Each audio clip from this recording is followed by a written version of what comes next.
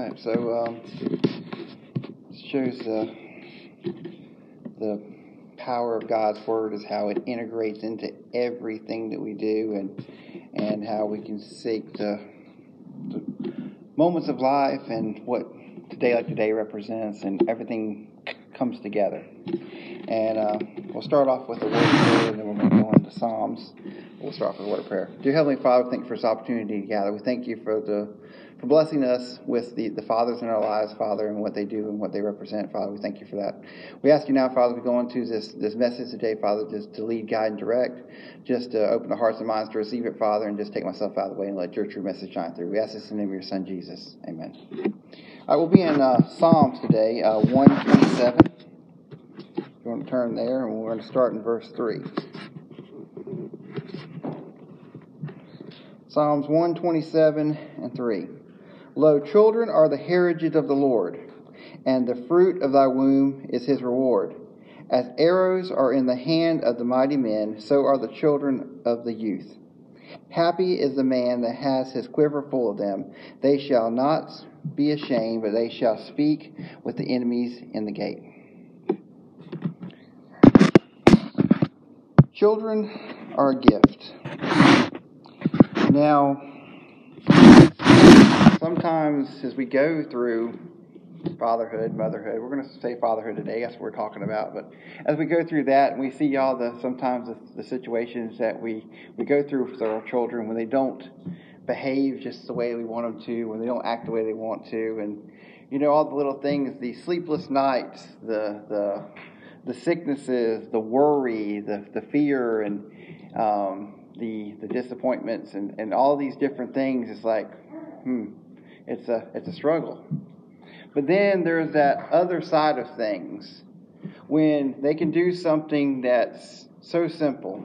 The first time that they stand up on their own, the first time that they run across the floor, when they bring home that good grade, when they make that accomplishment, when they overcome a fear, when they're able to do things on their own, whenever all these little things that they do that we had a part in teaching them, that we had a part in seeing, that's what makes everything so worthwhile. We have such a pride, we have such a undescribable love. Very much the way that the love of God is, we aren't able to put that into words. That's the closest thing that we can see. We start loving our children from the moment that we know they are to be. When we first get that first little couple lines on that stick, that first doctor's appointment. Now the thing is, we've talked about this before, that we have an expectation of what things should be. We always are thinking about what things should be and how things should be. And many times that gets us into trouble. Because we have an idea in our head of how things should be, whether it be our children, whether it be God. And then when things don't go the way they go inside our head, we get discouraged, we get disappointed, and we tend to give up. There's many people, many fathers, that they are not in the lives of their children. And as a father, that just astonishes me, because I just couldn't imagine missing my children growing up, missing being there and being a part of them and being a part of that. And it's sad when you see that disconnect, and when you see people that just don't want to do it, when it's not involved. It's very disheartening, because I personally have received that gift. I've had that joy. And with 3 of my own that are very high energy, there's life is chaos most of the time. But in the moments when they're not around and everything's quiet, it's almost too quiet, because there's something missing. But we have that image of what things should be. I remember when I first found out that I was going to be a father for the first time. we think about all the things that I did as a child coming up, and, spending time with my own dad, and the things that he taught me, these different things that I'm using still today. And, immediately I thought, that's going to be what I'm going to be doing with my own. And, it seems that, every father wants to have a son. We see that not only in life, but even throughout the Word of God, because that was always what you would hand down. That was there. So we have that there. And so I always kind of imagined, from my mind that, I was going to have a son first of all. And it was a big surprise to me when that first ultrasound came out and it was going to be a girl. It was a shock. But the thing about it is the love didn't change. And that little girl was very special. And even though that I had an idea about how things should be, the reality was better. Because I was able to do all those things with her just as I would if it had been a boy to start off with. And then, of course, God did bless me with not one but two sons at the same time, which sometimes feels like there's 8. And that idea was different too, because you don't, whenever you get that thing from the doctor saying there's not one heartbeat but 2, that's a shocker. How are we going to deal with 2 at the same time? And after doing it for a while, it just comes natural. It's just that's what life is. And then when we find out that our children are a little bit different from what we expect, it doesn't mean that we love them any less. It doesn't mean that they're any less special. It doesn't mean that dream or that vision is shattered. It just means that we're going to interact differently, that we're going to adapt, and we're going to do what needs to be done.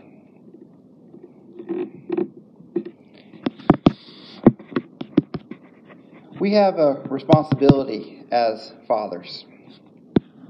See, God has a plan for family. All these things He does on purpose. He says that a man and woman should come together. Not because that's just what He thought of, because there's specific reasons for it. Because the mother has certain duties, certain things that she excels at when it comes to the children. And the father does too. The father is the head. He is a symbol of respect, authority. He is the leader. And this was God's plan, to have certain things instilled in our children. The Bible tells us things like spare the rod and spoil the child, to raise them up in the way of the world and the Lord, and they will not depart from it. To instill these things into our children is our responsibility. The father is the spiritual head of the family as well. And we look at what's going on today. We look at the belief systems of these people. We look at the hate. We look at the persecution. We look at the downfall of family. We look at the downfall of religion. We look at the downfall of morality. We look at now what is accepted, what is okay in the course of political correctness. We look at the division. And where does it all begin? It starts at home. As fathers, if we're not setting the example, if we're not there and present, if we're not teaching, if we're not doing, if we're not instilling into our children these fundamentals, these God-given fundamentals, then where else are they going to receive it? And how are we to teach if we don't have them ourselves? If it's not a priority in our lives? If we are being driven by the masses, we are being driven by movements, we are being driven by Satan into the darkness, away from the light, out of the Word and into the world, how are we going to be an example? How are we going to be teachers for the next generation? And we see it.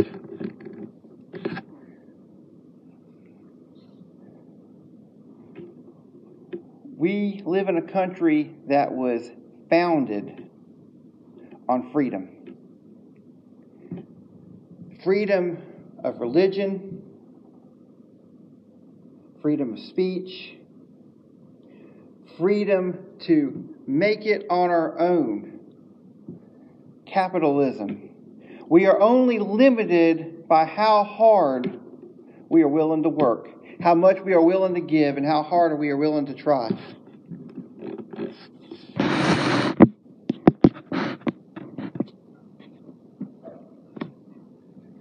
A few generations ago, a child would grow up on the family farm. They would work. They would see that hard work equals food, equals the things that we need in life. The Bible tells us that a man that doesn't work doesn't eat. But today, people want everything given to them with no effort.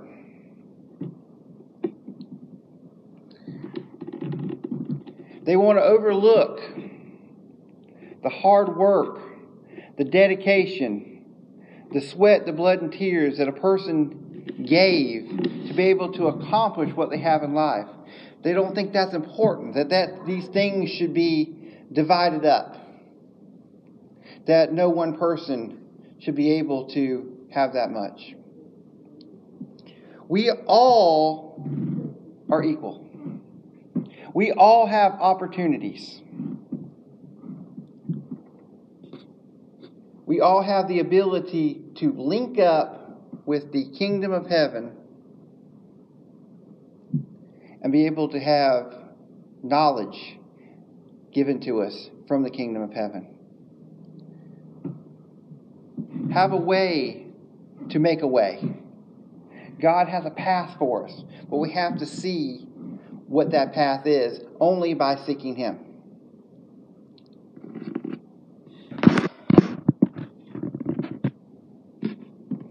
We have to teach to trust in God. But to first be able to teach it, we have to do it. We have to seek it on our own and be that example. Nothing in life that's worthwhile comes without hard work. You get what you pay for. We've all experienced that. You know, if there's something that costs $100, but then you see an ad for that same item, but yet it's only $25. Have you ever fell victim to that, where you think it's a good deal, but just to find out it's an illusion, it's an inferior product? And that is what each and every one of us are without God in our lives, is an inferior product.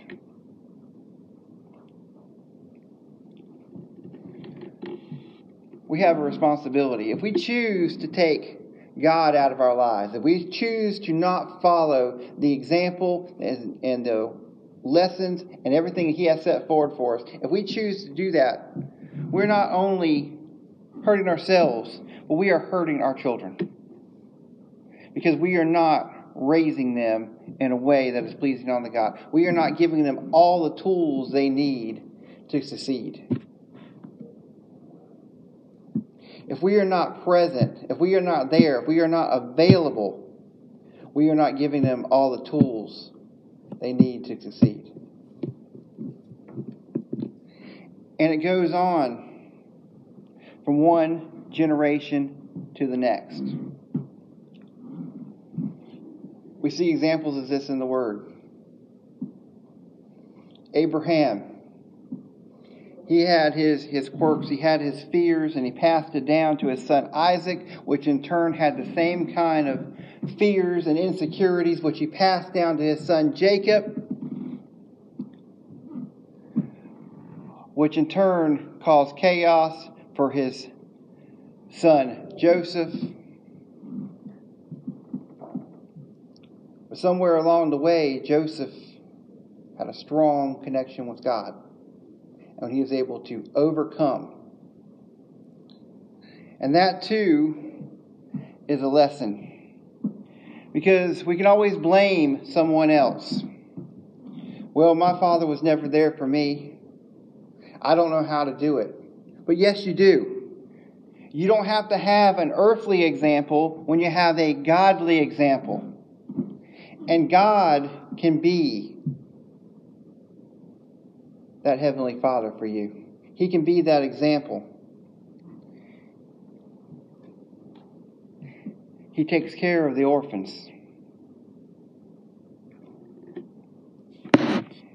And it's never too late.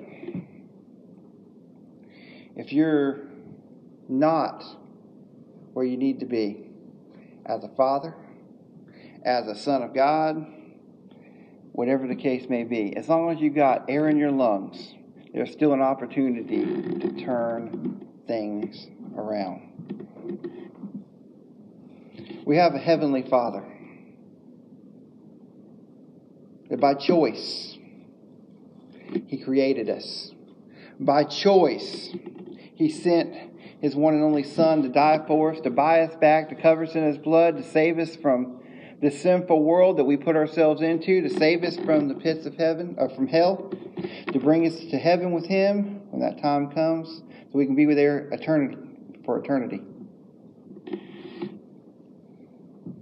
By choice, He chose to love each and every one of us. He chose to make us a family. He chose.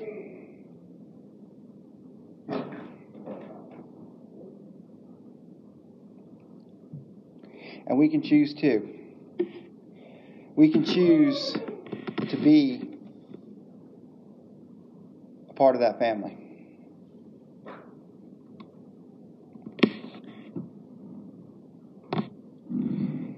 If you have a father in your life that made a difference, that was special, that taught you, that instilled things in you, praise God, because that is a gift. And if you are a father, if you have the children, then praise Him as well, because that is a gift. Don't squander your gift away. Don't squander away your legacy. Appreciate it. Mold it. Make it better than you are.